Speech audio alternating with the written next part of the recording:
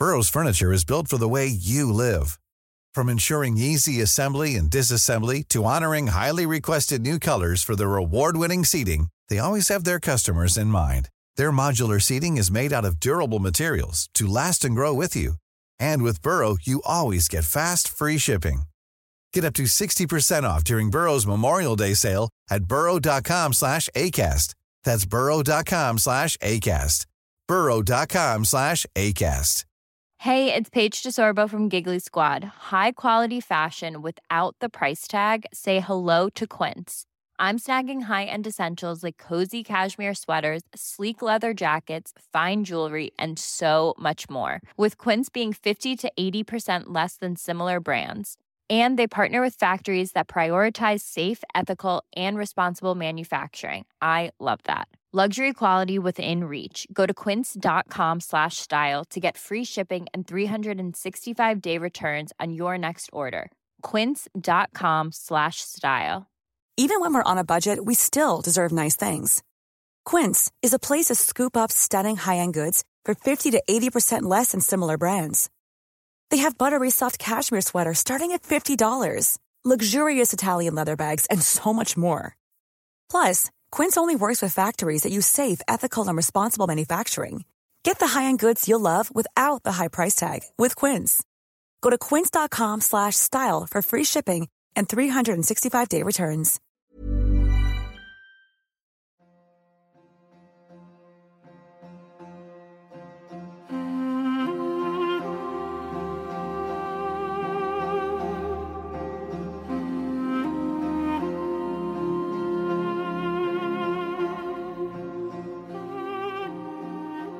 The killing of George Floyd has shocked the world and ignited a protest movement for change, directed most notably by the progressive Black Lives Matter movement. The feeling of injustice has inspired many, particularly the young, to protest and call for greater change in the way institutions approach minorities. In recent years, many young Muslims have also embraced this movement for change. The Muslim community are the recipients of draconian security policies and marginalization and can empathize with the broader movements for social justice. Added to this, with conservative parties in power in Britain and America and in many European states, the left have sought to develop cooperation by co-opting Muslims into broader political projects. My guest today, Imam Dawud Walid, although acknowledging the importance of activism within the Islamic tradition, argues that our community needs to tread carefully when developing lines of collaboration, lest we are utilized for nefarious political and cultural aims. He argues that activism does not fall out of the purview of the revelation, and if we are to make a change, this has to be rooted in an Islamic notion of justice and using means that accord with the prophetic sunnah. Forging alliances with the progressive left has come at a cost. We have been co-opted into a social program that disregards our moral values. Furthermore, the left, he argues, are using the Muslim community to pursue their broader electoral aims. Imam Dawud Walid is currently the executive director of the Michigan chapter of CARE, the Council on American Islamic Relations, and is a member of the Michigan Muslim Community Council Imams Committee. His most recent book, titled Towards Sacred Activism, is a call for more effective Islamic activism guided by the timeless principles of the Sharia. Imam Dawud Walid, Assalamu alaikum wa rahmatullah, and welcome to the Thinking Muslim podcast. Wa alaikum assalam wa rahmatullahi ta'ala wa barakatuhu wa maghfiratuh. It's a pleasure being on. Jazakallah khair. Now, Imam Dawud Walid, I contacted you after listening to a great number of lectures where you discussed your ideas about sacred activism, and it comes through that you have a real concern about Muslims engaging with the Black Lives Matter movement and other progressive left forms of activism.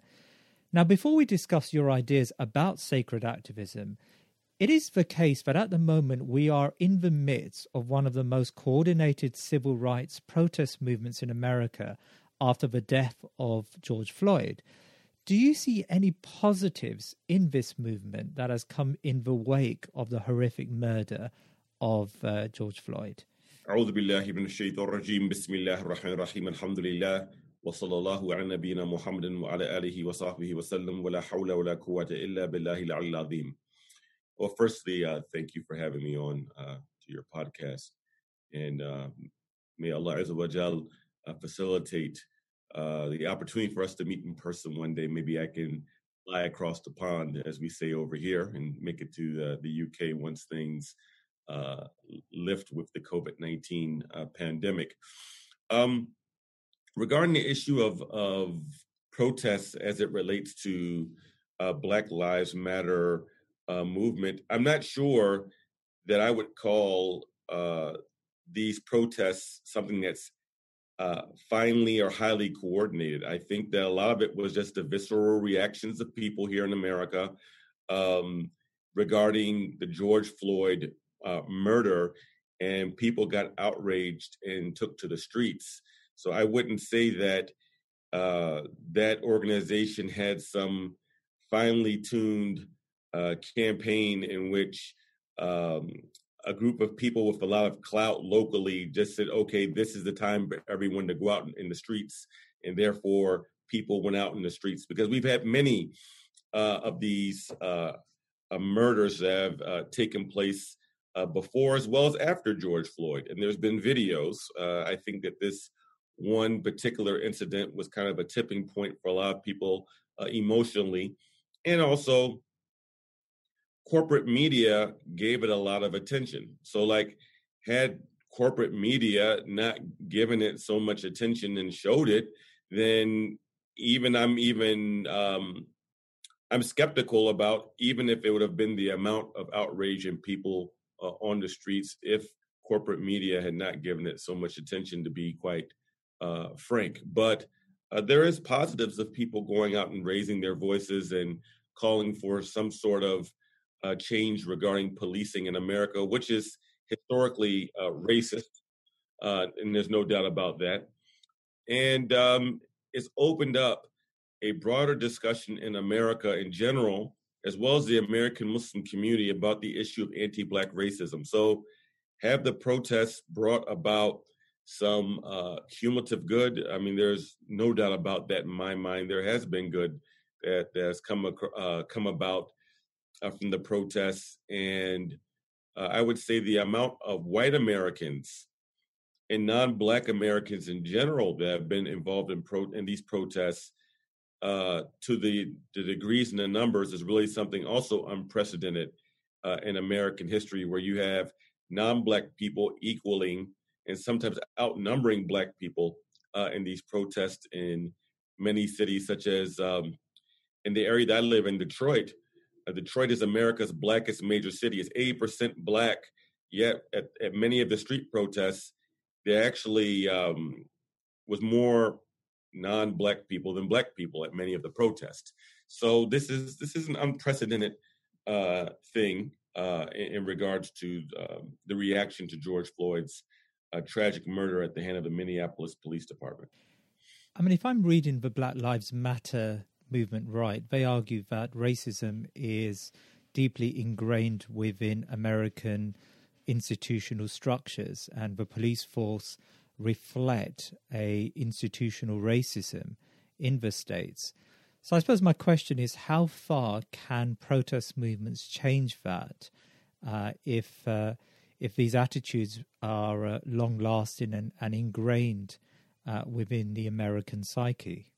Well, people have been saying this long before Black Lives Matter movement. So I want to also crystallize this point that civil rights organizations and grassroots leaders have been organizing around these issues for decades.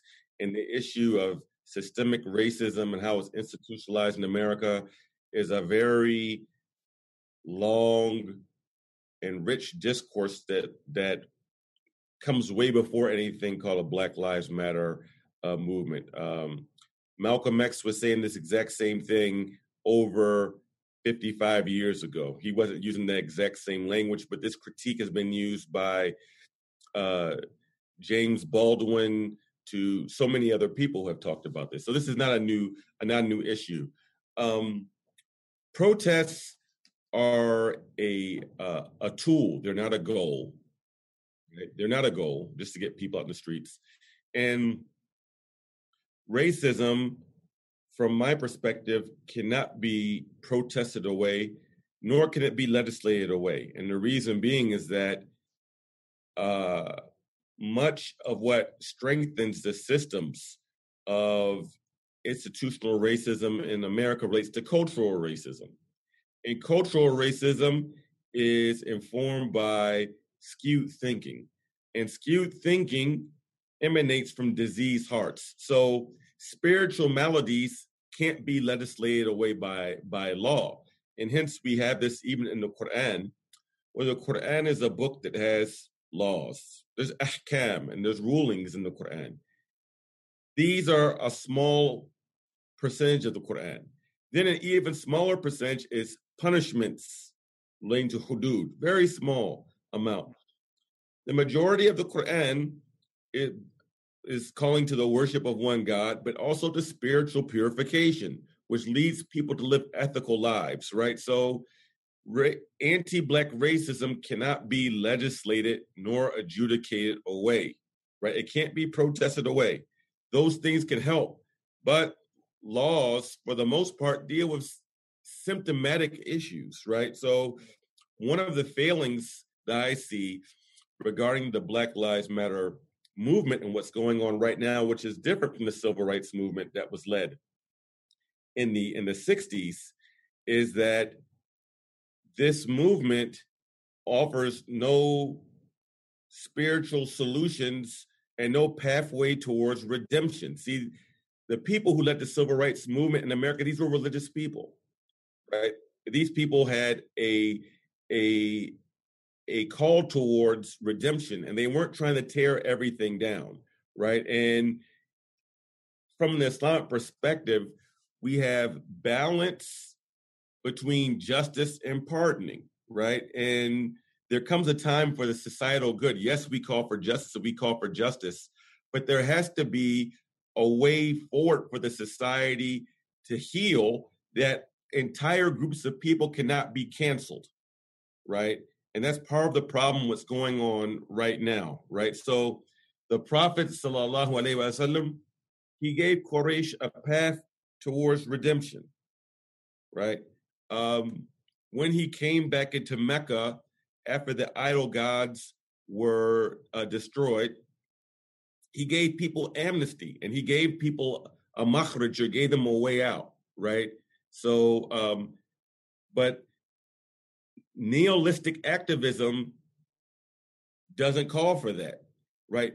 It's like we have to tear everything down to build up something new, a type of utopia that's being sought, or heaven on earth, right? And I'm also worried about, in the quest of tearing certain things down, something else is going to be erected.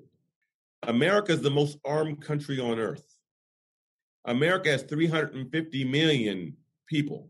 It's estimated that America has 360 million guns. There's more guns in America than people, right? So what do we think will reasonably happen when you have a group of people who are already being pushed further and further to the right because of identity politics, feel as if they're losing their place in society? And much of that has to do with the issue of changing demographics and white fragility.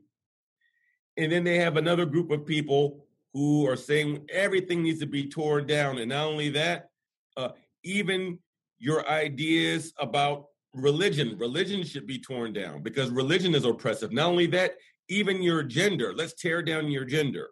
Even how you identify, even that's no good. And let's introduce other things into schools that start introducing this as so-called history in elementary schools. This just further polarizes people, where you have rage facing rage. And I believe that if there's not another type of discourse that's entered into the American society, I could easily see mass violence taking place in America. And I'm really concerned about it. And our president, Donald Trump, I think he actually would welcome this. I think he would welcome it. And his rhetoric actually is pointing towards this, right? So this is my concern about trajectory of what's going on right now in America. I mean, certainly it seems to me that Donald Trump is playing this identity card for very narrow political purposes. He needs to win the next election there in the States. But I want to unpack something you've said there. I mean, you mentioned in the answer to the first question that corporate America is very much behind the Black Lives Matter movement, and they've endowed large amounts of funds to them. And you've said, and you also mentioned that the movement has incorporated large numbers of white Americans who've come out on the streets in solidarity with Black America. And is there the liberal argument, yes, you're right in suggesting that there is not a spiritual foundation to this movement, but I suppose the argument is that we need to reassert the core liberal argument, and liberalism believes in equality. It believes that all human beings have rights, and if you bring those two ideas together, Black America at the moment have not yet received a status that traditional liberal argument would suggest they should receive from wider society. And so, yes, there may be a spiritual foundation that's not there, but rather their argument would be we're reasserting the principles of the Constitution, the principles of liberal rights, which are currently absent in America. Well, those rights have never existed in America. So that's the first thing. They've never existed in America since day one. So in regards to Western secular liberalism, there are pluses and minuses, right? So we have this idea of equality and supposedly so-called social egalitarianism. But what's being pushed by the so-called progressives, in fact, is a very militant ideology. It's pseudo-pluralism because it's pluralism and so-called equality regarding based upon identity politics, based upon very profane sensibilities. So it's pluralism until you disagree with me. Then you end up becoming marginalized and your beliefs become marginalized and there becomes to be hostility. So for instance, Muslims are treated as a minority group, right? Because the prevailing discourse, if we're to have equality, then there has to be an adversary towards what's stopping equality. So the discourse is white, straight patriarchy. That's the adversary. So then Muslims fit in very nicely and well as a type of quasi-ethnic group, socio-political group within this framework. So many times it's like, the Muslims need to stand in solidarity with the Blacks, the Latinos, and LGBTQ because they're all posited as some kind of minority groups, right, within this perceived adversary. I think that the problem with this discourse, outside of Black and Muslim, the Muslims need to stand with the Blacks. It's a very problematic discourse in the sense that 30% of American Muslims are Black. So that's a type of subtle erasure of Blackness within American Muslims, as well as the history. The first Muslims to be in this land were Black people. But beyond that, you have one group of people on the right who dislike Muslims, and they see Muslims as a non-white group that's also a threat to Christian hegemony, right? So that's one group. These people dislike or loathe Muslims. You have another group who's supposed to be for liberalism and pluralism, but in fact, they loathe Islam. They loathe the sacred law. They loathe many of our beliefs. So then this causes people that they want to try to remake Islam from within. And then unfortunately, many Muslims have compromised a number of things from what is called il-ma'lum min ad-din bid-darura. Things are supposed to be known by necessity in the deen in order to fit in the so-called allyship with people who are to the left. Can you give me some examples of that, please? Well, I mean, prime example that I would give is that we have a Muslim politician that's right here in my state that sent out an email recently, and she's trying to raise money talking about Black trans lives matter. Now, Black people who get brutalized by the police or killed by the police, historically in America to the day, have been primarily Black men who are not gay, right? But even when Black people are killed by the police, it's not because of sexual identity, or it's because of Blackness, right? Because Blackness has always been feared and dehumanized in the American context. There's one thing to say that we're for the dignity of all human beings, and no one should be victim of hate crime. No one should be bullied. No one should be denied employment in the public sector or housing, or able to get food, clothing, and shelter. That's one thing, right? And as Muslims, we should not have any problem with those basic human rights for anyone, whether they're straight or gay or claim to be transgender.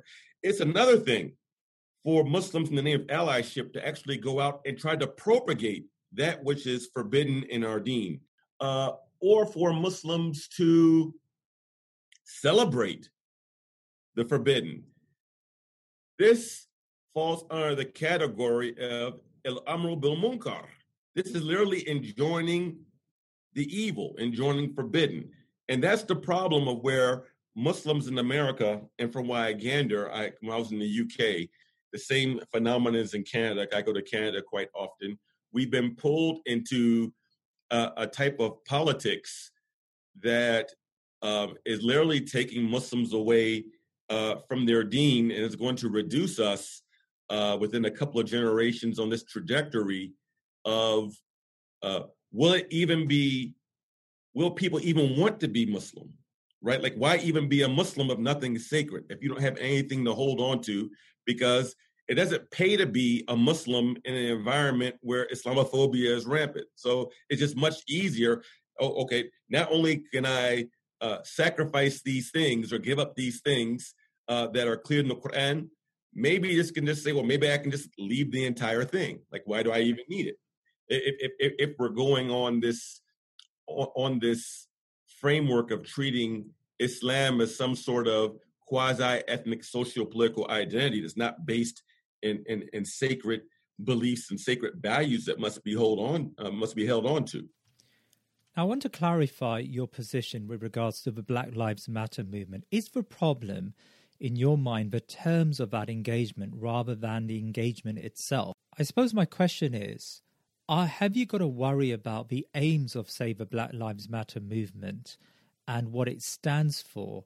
And even if Muslims participated with a clear awareness of their faith, the engagement in itself would be problematic. Oh, I've been involved in many protests, and I've been involved in protests actually in the past in which Black Lives Matter activists were there. I think that, number one, we need to organize ourselves, and we need to be very clear in our parameters. And if we're going to go out and we're going to engage, we have to engage in our terms and engage in our ways of protesting and engage in our own language and nomenclature, both in tone as well as in wording, right? So the issue is not whether to protest or not to protest. I believe that there is certain times of protest, and I've helped organize protests. But I also think it goes back to the point that, and this is more of an American context, but in the United States of America, Muslims who are Black, African American in particular, have the most socio-political capital within the Black community. It's for historical reasons, as well as we live amongst our people and we have family ties, right? So it would be wise for Muslims who aren't Black, instead of jumping over their Black brothers and sisters in Islam, to go to Black Lives Matter, it would be wiser for them to consult their own brothers and sisters in Islam who come from the Black experience, who have a history of organizing going back decades, and follow our lead, or at least strongly consider what we say instead of jumping over us to go to people who, frankly, a number of their policy suggestions are good, but a number of their tactics and some of their platform is really irreverent. And I used that word earlier, nihilistic, right? So I think that we shouldn't be so quick to run underneath everyone else's umbrella, right? If we truly believe in the ayah of Quran, kuntum khayra ummatin ukhrijat linnasi ta'munu bil-ma'ruf wa tanhauna 'anil munkar wa tu'minu billah, that you are the best of people brought out for humankind. Why? Because you enjoin what is good and just, and you forbid what is evil and unjust, and you believe in the oneness of God, then we should see ourselves as leaders. And if we're leaders, then that means we should not be so quick to follow everyone else down the lizard hole in their methods of protesting or in their words, much less in what they call their intersectionality agenda, right? So I think some of this has to deal with our perception. I think a lot of it has to do with our perception of how we see ourselves, perhaps our lack of leadership, and maybe I would even go to say even inferiority complexes that many Muslims have, where we don't even see ourselves really as leaders, but following everyone else's agenda, or we follow the trends, whatever the wind blows and the Muslims are here. I remember that Stop Coney 2011 campaign. Muslims jump on the bandwagon about that. That was, I think, the first major social media or Twitter, like social media thing, without questioning any of the background. And the people of Uganda got zero money from that campaign. Like the campaign was a sham, right? But we're so quick to follow what's trendy. We don't take the time to sit back and do tafakkur. We don't contemplate and think things many times, I believe. So in your mind, it's not a problem for Muslims to seek their rights, even if those rights are sought from a system of disbelief. So the American system, for example, and even if those rights are sought with other non-Muslims who may share your ultimate aims, right? So that is not a problem, but rather the terms of engagement and how we view Islam, and I suppose how we view justice is really the foundational principles by which we should engage. Right. Well, see, the rights that we strive for are irrespective of any government, be it in a Muslim majority country or non-Muslim majority country. It has to do with God-given rights. So we strive to ensure our God-given rights, be it in a secular society or in a so-called Muslim society. I don't believe there is an Islamic government on earth right now, right? But it would hold true to wherever we're at. So we work with inside the system. I don't believe in sitting back and being idle or not engaging the broader society, because we as Muslims, we're supposed to try to better the society and make it a better place than which we found it when we were born into it or migrated to it, right? So I don't have an issue with us striving for our rights within the American constitutional system, even though I believe that it was designed from day one to work against Black people, right? It wasn't designed for us, right? It simply wasn't. I mean, Thomas Jefferson, who helped write the Declaration of Independence, wrote in the Constitution that Black people constitute 3/5 of a human being, right? So, I mean, for electoral college or population purposes, right? But really, many people didn't see us as a human being at all. They just considered us 3/5 just for their political purposes. So Nonetheless, we have to do the best what we could do while we're here. And this is something else too that I have to say, is that there's no such thing as perfect justice in the dunya. Perfect justice is in akhirah. The heavenly life where there's no struggle, that's akhirah for those who get Jannah. This world is designed to be Dar ibtila, the home of tests and where calamity set, but there's no such thing as perfect justice. We strive for justice, but there's never a time in our lifetime where there's been perfect justice anywhere, and we're not going to see perfect justice. Right. We strive towards that objective. Right. And I think if we understand that will help us in not falling into despair or getting overly disappointed when we see things that we think don't go our way, or we see injustice in the world. Well, this is by design of Allah Azza wa Jal. There's a temporal struggle as long as there's a dunya where there's going to be good, challenging injustice, right? And there's always going to be shayateen or devils amongst human beings.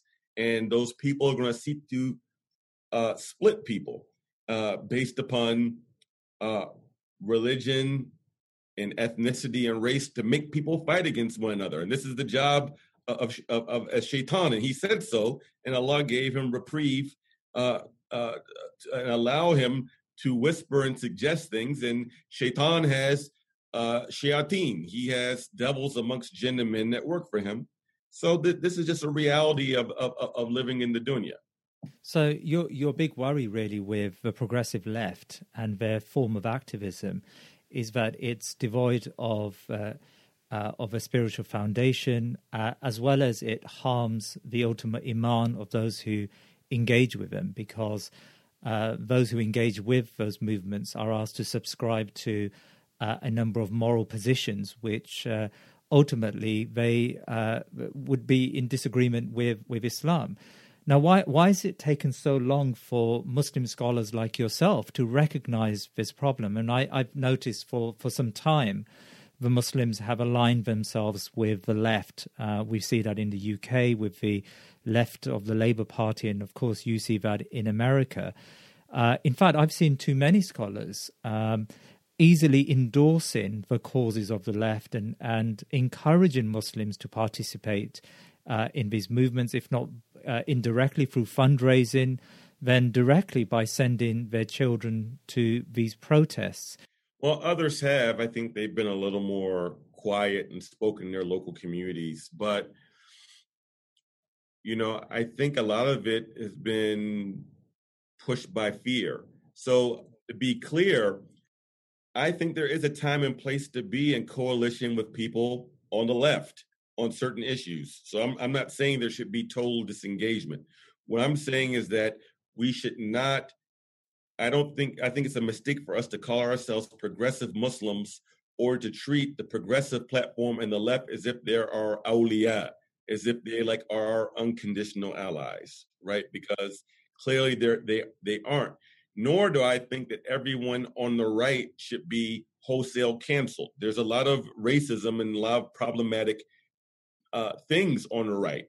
But there are also, everyone on the right is not beyond redemption, right? So our deen itself calls ourselves to take the middle ground. We shouldn't be to the far right nor the far left. The Quran says we're supposed to be the people of the middle. And I don't see myself as being a progressive or a so-called conservative. But going back to this fear, after 9/11 in America, the Republican Party came out very anti-Muslim, very xenophobic. So after the invasion of Afghanistan, then became the invasion of Iraq. And there were so many anti-Muslim things that were coming from the right, from their clergy to politicians, hearings in Congress, Representative Peter King, like a modern day witch hunt, like what Joseph McCarthy did back in the 50s in America. So the left said, well, we're the party of civil rights. We're the party of inclusion. And then Muslims found more comfort with the left due to the right's overt anti-Muslim statements, even though politicians on the left agreed with and signed on to the immoral invasion of Iraq. Even though people on the left signed and agreed with the Patriot Act that targeted Muslim community or surveillance and unjust prosecutions, and the undoing of the FISA court that gave the National Security Agency the right to spy on every Muslim that makes calls overseas or sends emails. In drone warfare, Obama bombed and killed more Muslim civilians with drones than Bush.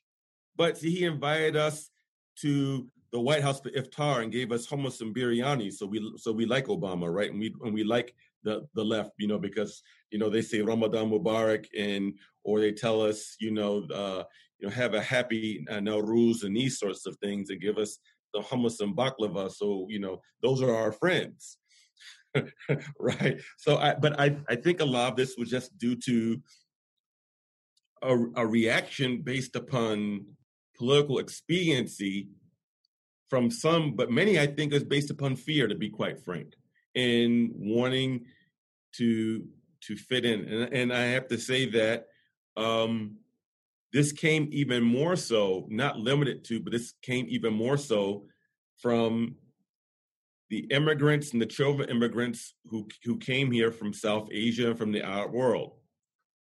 More so, who were the leaders of this, not African Americans. And many African Americans to this day don't even see the utility of getting involved too much in national politics at all.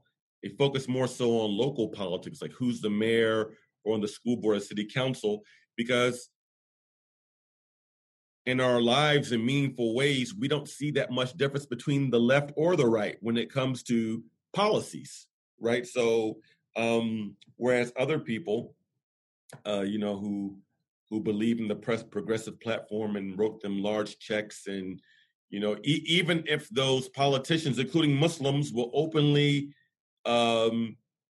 disrespect Islam, but they're Muslims, but they'll openly disrespect Islam. And I'm not talking about issues of ikhtilaf.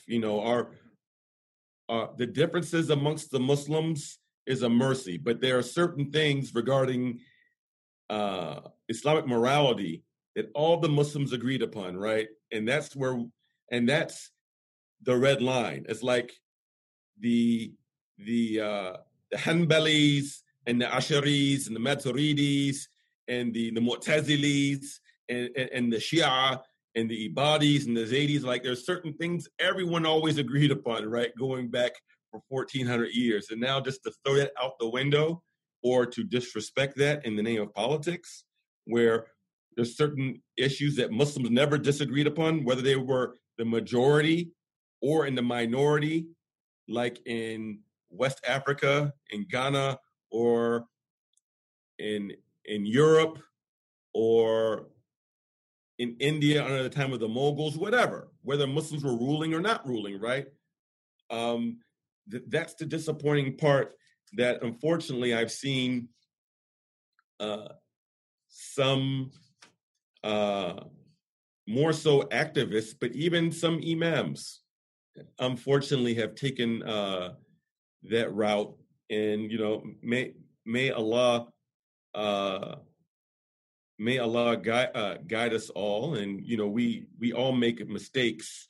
And but I think now's the time for us to recenter, because the heat has been taken off of Muslims right now. Like, Muslims in America have been under intense pressure for almost the last 20 years. This is the first time in 2020 where Muslims have not been the political whipping board in the American discourse. It's like the first time. Actually, Trump has given us a little bit of space in the sense because he's so outrageous. But even with all these police killings and COVID-19, it's like Muslims aren't like being beaten up in the media or like in Congress now, right? We have some room to breathe where we can rethink some of our positions. So like, despite these bad things going on in America, Allah has given a type of a type of opening and rahmah to the Muslims that we have the opportunity to rethink some things now. And so I encourage those who listen to this, not just in America, but in Canada, the UK, whoever's listening, that now's the time for us to start rethinking some of our socio-political positions and how we align with certain movements. I think that Almighty God has given us an opportunity and we should take advantage of it. Now that takes us to what you call sacred activism. Yes. You've written a book on the subject, and I know you've given many lectures on the subject in recent days and weeks. What exactly do you mean that there is a prophetic path to change? Well, I think sacred activism would be the opposite of profane activism or nihilistic activism. So sacred activism is that the activism has certain parameters or certain boundaries. Like the word harma means sacred in Arabic and it's related to the word haram. So haram is a certain precincts where there's a heightened consciousness about what should be done and what shouldn't be done and how it should be done and how it should not be done. And this sacredness does not come from feelings. It does not come from the winds of emotions. It doesn't come by trends. It doesn't come by public opinion polls through democracy. That which is sacred comes from the divine. It is based upon transcendent values and principles. So that is what is sacred, and that should what guide our activism. Allah is the ultimate goal. He's our ultimate desire. The objectives should fit into that which we can deduce is pleasing to Almighty God through the parameters that He set. And then the means that we use should also be based in sacred principles and what we call akhlaqiyat or Islamic ethics, which is also relates to our adab, our comportment, our etiquettes, and how we go about the goal of the objective. So that's what I mean by sacred activism, and I want to highlight that because just as the ends are very important and the parameters that we use or the litmus test that we use for what we advocate for or against should be based in the sacred, but the means are equally as important, right? We are a people of substance and form, and we aren't a people that say the ends justify the means. And we cannot use legitimate grievances, or let me reword that. We cannot use illegitimate means to address legitimate grievances. There are legitimate grievances, but they have to be addressed in legitimate means. And we've said this over the years in relates to violent extremism, right? So for instance, Palestinians are under illegal occupation. They have been, and Palestinian people are suffering, and they've been suffering, right? That's legitimate. They have a very legitimate struggle, legitimate grievance. But because they have a legitimate grievance, could I then say that it's justified for a Palestinian to have a bomb to go and blow up a fruit market and where there's civilians, where there's women and children? Can I say that's they have a legitimate grievance, but that's a legitimate means to address a legitimate grievance, right? So when I'm talking about sacred activism, that's kind of like the direction that I went in my book. So the rights are defined by Islam. The notion of justice is defined by Islam. The ends are defined by Islam, but also Islam gives you parameters by which you incorporate your means, and so you can't go beyond those parameters when you seek your ultimate your rights. And that includes, that also includes in the secular system, and it also doesn't negate the legitimacy of secular laws. So I have to be very clear about that, right? So because everything isn't shari'i, but we have certain objectives based upon sacred parameters, right? Which can be based in the secular that are still good and praiseworthy. So I just want to be clear, when I say sacred, that doesn't mean that everything within secular law is bad, but it is to say that I don't believe that we should be propagating or promoting anything from the secular that goes against the sacred. So can Islamic notions of justice overlap with secular versions? You know, for example, we believe that racism is an injustice, right? And so do secular movements and liberal movements believe that racism is an injustice. So can we then unite on such a platform with others on eradicating racism? I accept the point that eradicating racism cannot just be through legal processes. It has to be something a bit more deeper, and it has to sink into the populace, right, and their way of thinking. But if, for example, a Muslim movement sought to do that, can they seek allies amongst non-Muslims? Yeah, we could be in coalition with people that are not Muslims for a noble objective. There's no doubt about it, as long as we are very clear on our parameters, and as long as we aren't compelled to promote that which is forbidden to us in the process. And the evidence for this relates to the virtuous treaty. It's called Hawful Fudul, that the Prophet sallallahu alaihi wa sahbihi wasallam witnessed in the era of ignorance, where he saw that there was a foreigner that had been cheated. He's from Yemen. And the man cried out and said he was wronged. He was mazloom. And the people gathered in the house of a man by the name of Abdullah ibn Jad'an, and they came up with this agreement of this virtuous compact that no one would be cheated in the business deal, and people's rights would be protected of the trader, by trader the barterer, the one who's coming in. And the Prophet alayhi salam was asked about this, and he said that this treaty was more beloved to him than the finest red she camels. And then he said, if I were called to this in Islam, I would accept.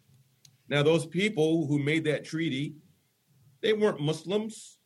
They came from a polytheistic society, right? So the Prophet alayhi salam was telling us that if the end is noble and it conforms with our transcendent values, that we can enter into coalition to protect the rights of the people for the common good, right? But at the same time, it doesn't mean that we propagate their beliefs in other things. It's for that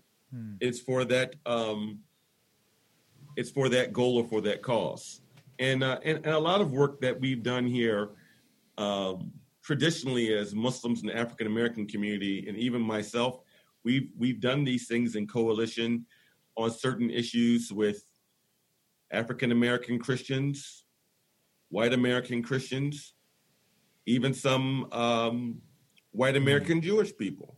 We've been involved in some of these issues historically over time. Now, I'm getting from what you're describing here when you discuss sacred activism that there are limits to how much you really can achieve within a paradigm of disbelief, or within a paradigm of a secular system. So although Islam gives us a permission from the Hukm Shari'i to seek our rights, even when those rights are from a system which fundamentally we may have a problem with, we go into such an endeavor recognizing that truly only rights can come and can flourish when the justice springs from an Islamic foundation.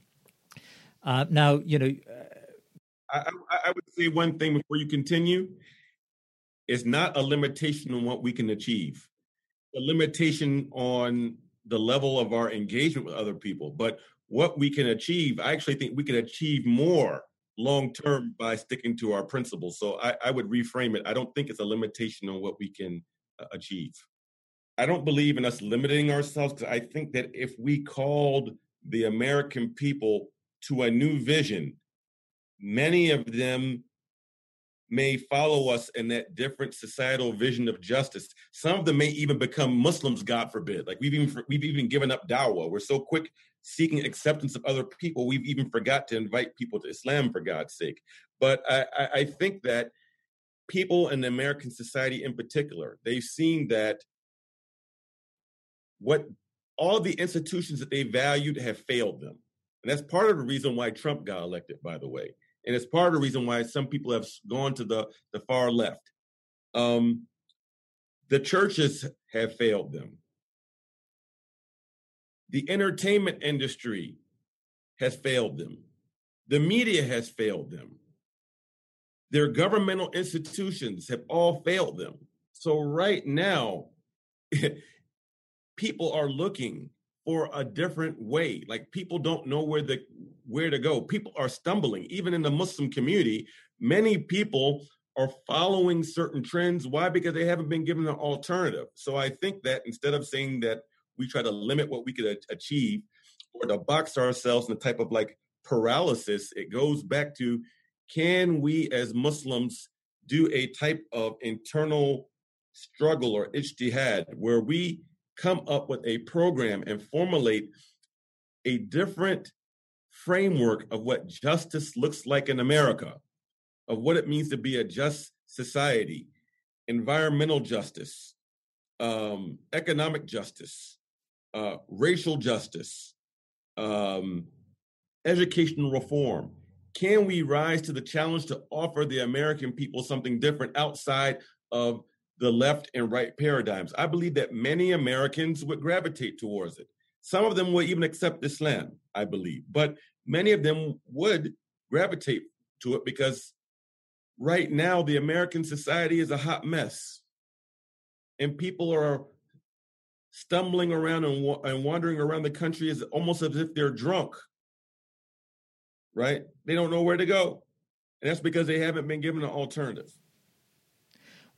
Okay, so that's really, really fascinating what you say there about how Muslims need to develop alternative views about these very important issues that are facing Western societies, and almost like deploy it as part of our activism, a sacred activism, in your words, a Muslim activism which comes from a uniquely Islamic position. But is that work being done? I mean, if I was a young person who was charged up by the killing of George Floyd, and I went to my local mosque or visited the Muslims in my local community, could I find this emergent activism that you talk of in our communities? Because it does seem to me that for many young people, it's just about who's doing something. And at the moment, the left are organized and the left are coordinated.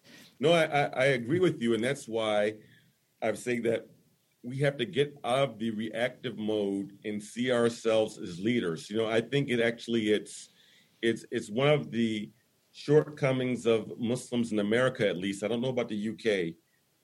We don't have the institution set up of endowments, and we don't have a single real Islamic think tank here in America. This takes funding, it takes organization, both intellectually as well as on the grassroots level of organizing, of trying to bring something together. So part of what I'm doing right now, is, to be frank, I wrote this book as a first attempt to try to give some general framework, but I want people, and I wrote this in my book, to take what I wrote and to critique it and to improve upon it. I just simply see myself as planting some seeds. I may never live long enough to see the fruits of what I'm talking about, but I believe that if myself, along with some other people, begin to amplify this message, that these seeds that are being thrown, that some of them are going to germinate in something that's going to grow. So do I expect Muslims not to run into the hands of the far left just because I'm saying something right now. I wrote a book. Of course, I don't believe that that's going to that's going to stop many people. Even though in my city, I'm involved with people and we actually do organizing here in my city, right? But do I think this fits for 7 million Muslims in America? No, I don't think so right now. That's unrealistic, right? Because there's only a few people like myself, but this who are talking this way. At the same time, without divulging too much, there's a lot of secret meetings going on. There's a lot of people, men and women. We've been involved in weekly calls right now. There is some work going on right now to establish a type of Islamic intelligentsia to put forth this agenda that I'm talking about right now. Though there's work going on right now. It just can't be seen at this particular time. There are scholars and there are activists who don't like the way things are going right now, who are sincere in putting forth a lot of effort behind the scenes. See, because sometimes we make the miscalculation that if we don't see something manifest in front of our eyes right now, it's not happening. But these things take human resources, intellectual resources. We're not getting funded for these things, but inshallah, there's with the fadl of Allah, that something can be developed over time. Malcolm X died a poor man, and look what type of global impact that he had. He literally, when he flew to Detroit and gave his last public speech before the Audubon Theater, he literally only had one suit to his name. He literally had nothing. Dr. Betty Shabazz, Allahumma hamha, when she took care of the daughters, she had nothing. Right? She had nothing. So, but sometimes you don't need much material and you can make big impact. So Allah knows best. Maybe the next Malcolm X is in high school right now or listening to this talk. Inshallah. Allah knows best. We don't know. Alhamdulillah, inshallah ta'ala. I pray that is the case. And so you've mentioned that there is some work taking place. I know it's in its infancy, but there's some work taking place to develop a Muslim platform, an Islamic platform for activism. I heard one of your lectures where you suggested that Muslims, before they engage in social activism, they need to employ a study of Islam. And you reference, for example, in that talk, the study of usul al-fiqh. And I found that quite interesting. Why usul al-fiqh from all of the Islamic disciplines? Why did you focus on the study of usul as a prerequisite to activism? Usul din and learning Aqidah is also very important, but usul al-fiqh gives us a framework of how to approach knowledge. So we need an epistemology, like we need a reference point of how to look at and judge truth and how we prioritize issues. And usul al-fiqh helps give us that. For instance, for those things that are life and death situations called ad-dururiyat. And then you have al-hajiyat, which those things are difficulties or needs, but don't reach the level of ad-dururiyat. And you have tahsiniyat, or those things that help embellish and beautify the life, but don't fit, but fit below those other two categories. So it gives us a framework of how to look at truth, but also prioritizing issues. Because right now, I don't think that in much of our political activism, even like who we vote for, and I've suggested this to some other people in private meetings, that when I ask people, say, well, what are the issues of the community? And first of all, normally it's a group of people who have more resources, who are somewhere not making shura with different activists or different thinkers within the community. It's normally one or two particular ethnic groups from a particular social-political privilege or a social-economic privilege. It's not the poorest people. It's not the new Bangladeshi immigrant who's being asked about what's important to them, or the person who's the child of a Somali refugee, right? Those aren't the people that are being considered or asked for the most part, right? So, what gives us a framework of looking at things? Because if we don't have our own epistemology, then we'll take other people's epistemology or other people's frames of reference of how to digest knowledge and look at truth. There's value in studying other philosophies, don't get me wrong. And I believe that we should know those, but we need to have a type of an epistemological basis, right, before we engage those different theories of change or those different philosophies, because if we're not careful, we can engage those things and it will take us into very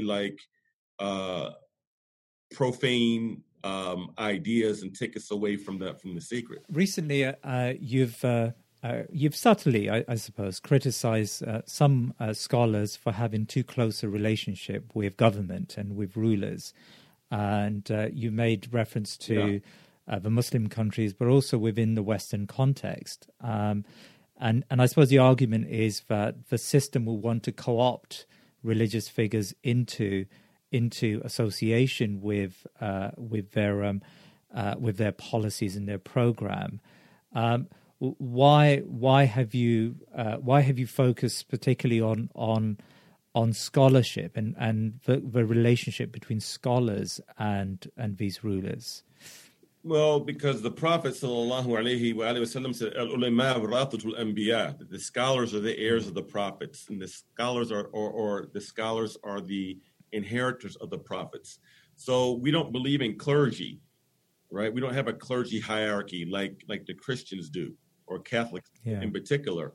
But scholars are supposed to be the vanguards of the tradition, and if the scholars are modeling behavior of being too cozy or doing the bidding of governments, especially when they're oppressors, then this actually can give religious justification to the awam or to those amongst the generality who are non-scholars, right? So I think it's more dangerous even when scholars are engaged in this. And also the Prophet sallallahu alaihi wasallam, he warned about being at the gates or the doors of the political authorities, because he said that fitan, that trials and tests would come along with it, right? So should scholars give advice to governmental leaders? Yeah, at times. Yeah, sure they should, right? Be it in a Muslim majority country or a non-Muslim majority country. There's a difference between giving nasiha or even challenging them on unjust policies and actually being seen as a client of the actual government, of actually getting paid by the government or actually getting grant money from the government. Then that compromises the position of the scholars. And we have a saying in America, I don't know about the UK, but it's saying that you don't bite the hand that feeds you. I don't know if you have that saying there, but yes, we do. You don't bite the hand that feeds you. And this is why the early scholars of Islam were very cautious about this, most of them. And even some of them that did take official positions were very explicit in warning the rulers and putting distance from themselves. So Abu Hanifa, rahmatullahi alayhi, was thrown in prison by Abu Ja'far al-Mansur, the Khalifa. Yes. He died in prison. Some reports say that he was martyred in prison, right? He died in prison. Imam Malik was beaten, radiyallahu an. He was beaten. He refused to take a position for the government and to make his fiqh be basically the fiqh of the state. Imam Shafi'i was arrested and dragged from Yemen to Iraq in chains in front of Harun al-Rashid. Imam Ahmad ibn Hanbal, rahmatullahi alayhi, was put in prison by El-Mahmoun, and he suffered what's called the Mihna, the Inquisition. Even when Abu Yusuf was a judge, he still openly warn the Khalifa, right? So these people, we say that we follow these madhahib and we follow these scholars, but do we really follow them in practice or just follow them in masail, right? Because this was the position of those scholars. So those scholars that claim to follow that madhahib, besides following the masail and following the rulings of the madhab, would be best served to reflect and look at how those imams dealt with state authority. In fact, not only were they not cozy with state authority, not only did not get paid by state authority, because they took positions against state authority, they did it at the risk of imprisonment in their own lives. That's the way of Abu Hanifa and Malik and Shafi'i and Ahmed bin Hanbal, right? Or Zayd ibn Ali, right? Who the Zaydi school of thought is named after. This was their position. I mean, maybe there's a connection between the discussion with the point about scholars as well as the discussion we had about how Muslims have been co-opted into progressive politics, and that is that we live in an era where there seems to be a palpable, a very clear agenda to reform Islam, to change the fundamentals of Islam, and some unsavory people have been co-opted into this project that we know of, but even some Muslims who have sleepwalked into embracing aspects of this project without recognizing the problem, but in their endeavor to try to gain some rights for the Muslim community. You spoke of CVE projects, for example. They've ended up, for funding, for other matters, they've ended up being co-opted into his project. So, and this, this reforming agenda isn't just focused on Western Muslims. It's focused on Muslims around the world, right? And everyone, feels the pressure from state organizations and non-governmental organizations that attempt to water down and seek compromise and curtail the Islamic notions of justice and Islamic notions of halal and haram. In this context, how do we as Muslims resist this challenge that we face? Well, one of the things that the scholars have to be clear, and the du'at have to be clear, that yes, we do have a mandate to call for justice in our societies and to actually warn those scholars who are being too close with governments, to actually warn them. And if need be, there needs to be some public correction, of course, with adab. And I think this is something that we've lost, that in the old days, scholars of old would disagree with themselves, would disagree with each other. They would do it publicly even, but it would be done with adab. It would be done with comportment, without calling people names or canceling people. I just wrote an article recently for Safina Society where I mentioned where Al-Layth ibn Sa'd disagreed publicly with Imam Malik, but it was in a very brotherly tone. And the reason why I say this is because if the scholars in Du'at don't hold other scholars accountable for this, this makes the youth and the younger people say, see, the traditional route is not concerned about justice, or in fact, these traditional scholars are co-opted by the very regimes and governments that are causing injustice amongst the people, and it will cause them to have negative feelings and even reject the tradition because they see scholars who are not embodying the tradition properly, right? And I would even go as far as to say that it's not just with the so-called Salafi movement. It's even more now with people who claim to wear the cloak of tasawwuf. And I'm saying this as someone who believes in tasawwuf, and so I'm not saying this as someone who is an outsider, but tasawwuf has been made something as well. You just stay in your home and be patient and be apolitical. But then some of these same scholars are close with very problematic governmental institutions or actual leaders, right? And that's not the way of like real tasawwuf. Like Abdul Salam ibn Mashish, Sidi Abdul Salam ibn Mashish, he was murdered. He was killed in Morocco, right?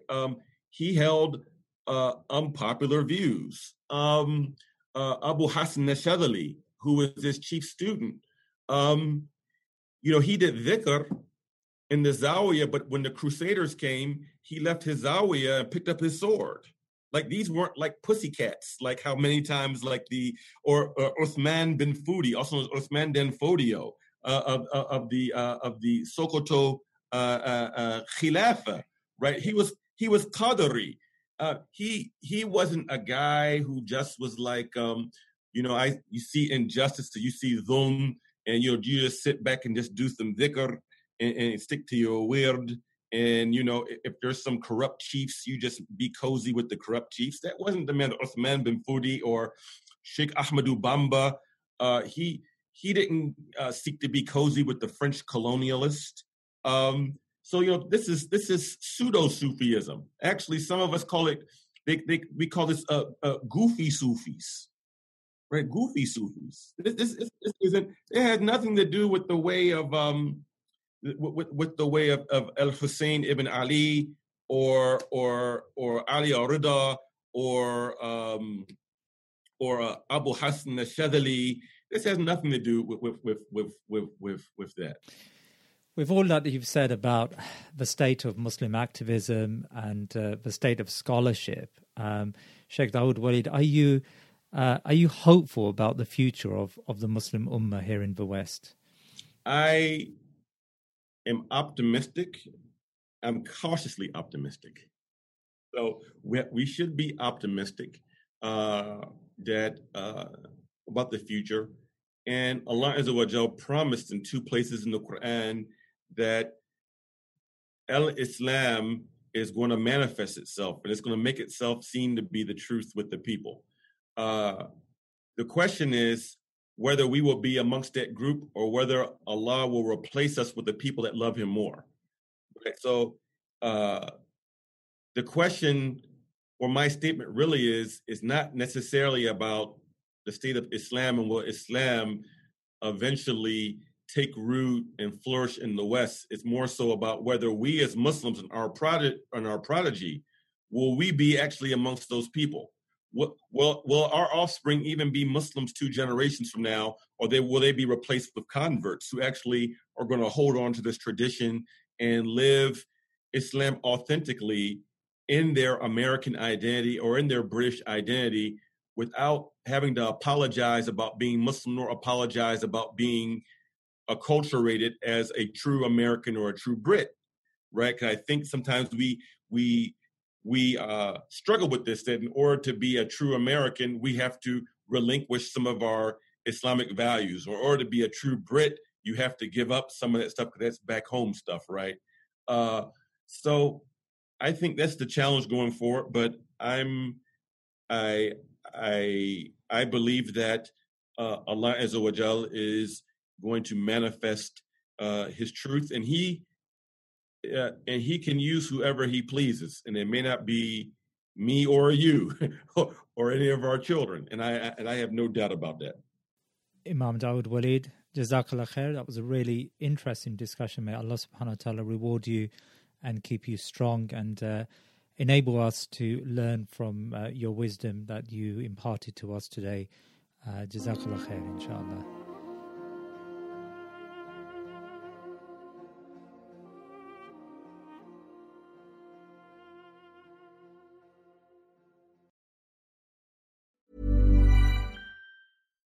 Hi, I'm Daniel, founder of Pretty Litter. Cats and cat owners deserve better than any old-fashioned litter. That's why I teamed up with scientists and veterinarians to create Pretty Litter.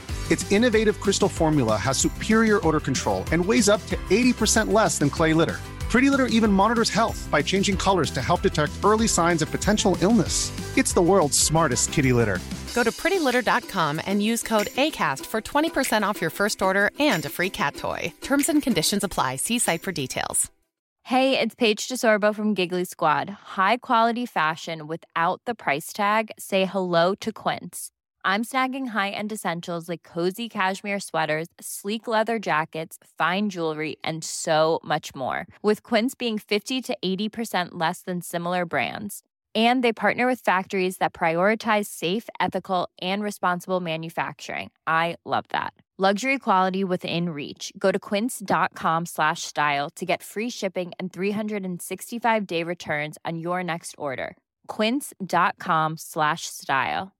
How would you like to look 5 years younger? In a clinical study, people that had volume added with Juvederm Voluma XC in the cheeks perceived themselves as looking 5 years younger at 6 months after treatment. Look younger, feel like you. Add volume for lift and contour in the cheeks with Juvederm Voluma XC. Reverse signs of aging by adding volume to smooth laugh lines with Juvederm Volure XC. For important safety information and to find a licensed specialist, visit Juvederm.com. That's JUVEDERM.com. Not for people with severe allergic reactions, allergies to lidocaine, or the proteins used in Juvederm. Common side effects include injection site redness, swelling, pain, tenderness, firmness, lumps, bumps, bruising, discoloration, or itching. There's a risk of unintentional injection into a blood vessel, which can cause vision abnormalities, blindness, stroke, temporary scabs, or scarring. Talk to a licensed specialist to find out if it's right for you.